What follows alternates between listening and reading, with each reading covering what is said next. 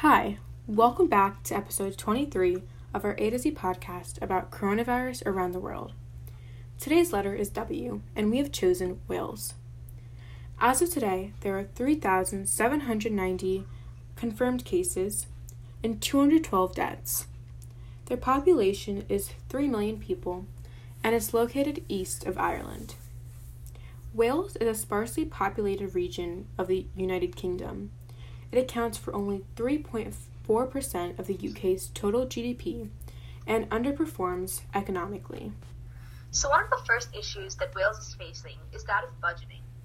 The Welsh First Minister has argued that Wales should receive a boost in funding from Westminster because of its aging, vulnerable population, as the number of COVID-19 cases soared in the south of the country. A hotspot of coronavirus cases is continuing to rise in and around the city of Newport and some former mining and heavy industry areas in the Gwent Valleys, while the number of cases in the Cardiff area has also gone up sharply. The reason why there is much concern in Wales is because, in general, it has an older and sicker population than the United Kingdom as a whole. And they are combating the coronavirus by urging anyone who suspects that they have caught the virus to avoid visiting their GP surgery, hospitals, or pharmacies. And only if the coronavirus symptoms become unmanageable, worsen, or do not get better after 7 days, then that should be the time when the hotline should be called. In an effort to stamp out the virus and to stop the NHS from collapsing under pressure, British Prime Minister Boris Johnson, who, by the way, also tested positive for COVID-19 on Friday, issued a televised stay-at-home order on March 24th, which banned citizens from leaving their homes unless absolutely essential. The 4 limited purposes for venturing outside are doing one form of exercise a day, either on your own or with household family members, traveling to or from work if vital, providing medical services, or shopping for basic necessities.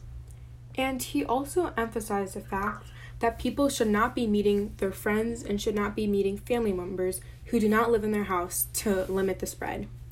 And the lockdown may continue for the next couple of months. And this is similar to the restrictions imposed on Britain during World War II.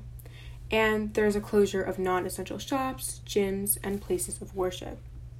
Social events which violate the rules of social distancing, such as weddings and christenings, have also been postponed.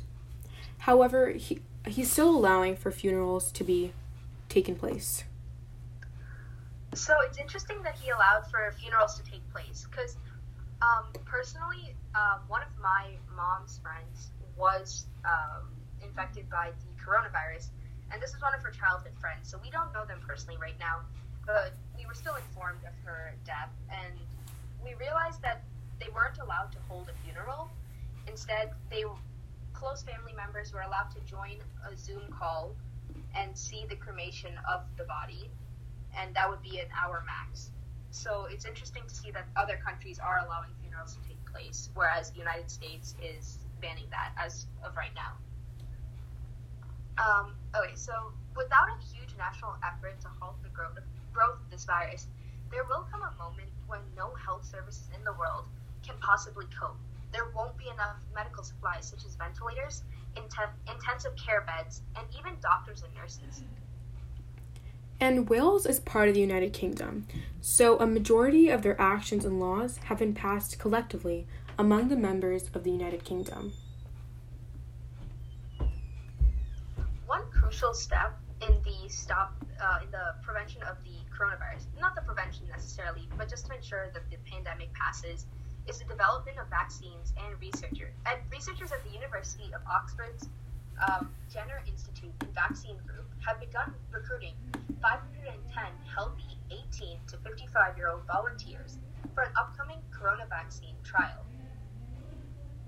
The university's announcement on their Twitter account states that the trial is a crucial step in the fight against the virus, which makes use of adenovirus cells derived from chimpanzees. A chimpanzee adenovirus vaccine vector was chosen as the most suitable vaccine technology for a COVID-19 vaccine, as it can generate a strong immune response from one dose. And it is also safe for children, the elderly, and anyone with a pre-existing condition such as diabetes. Chimpanzee adenoviral vectors are a very well-studied vaccine type, having been used safely in thousands of subjects from 1 week to 90 years of age, in vaccines targeting over 10 different diseases. I think that's definitely interesting because as of right now, we've seen multiple countries pretty much all countries take preventive measures telling citizens to stay inside and social distance. But all of that would be useless if the vaccine wasn't created. We would be social distancing for maybe the next year or two, or even more than that, possibly, if the vaccine hadn't been developed. So I think that if certain countries who have the resources required to develop these vaccines take initiative, it is definitely crucial to stopping the spread of the coronavirus. And I think what makes this situation particularly tricky and why there is no certain end is because we haven't developed the perfect technology in order to create an end, which is why it's unknown if there will ever be an end, because we aren't even sure with the warmer months if the coronavirus will even go away. So only time will tell. Interesting is that as of right now, we saw that the Welsh First Minister argued that Wales should be receiving a boost in funding because of its aging, vulnerable population. But what I think we should consider is that should we not focus most of the resources towards people who have, this might seem morbid, but more to contribute to society at this point. If they have multiple years ahead of them and they can now become contributing members of society, would we not want to divert resources towards those citizens as opposed to citizens who might not be doing much for the economy right now? Well, that's it for today's podcast on Wales. Be sure to join us next time to find out what country we choose to explore for the next letter in our series. This is Vina. This is Sophia. Thank you for listening.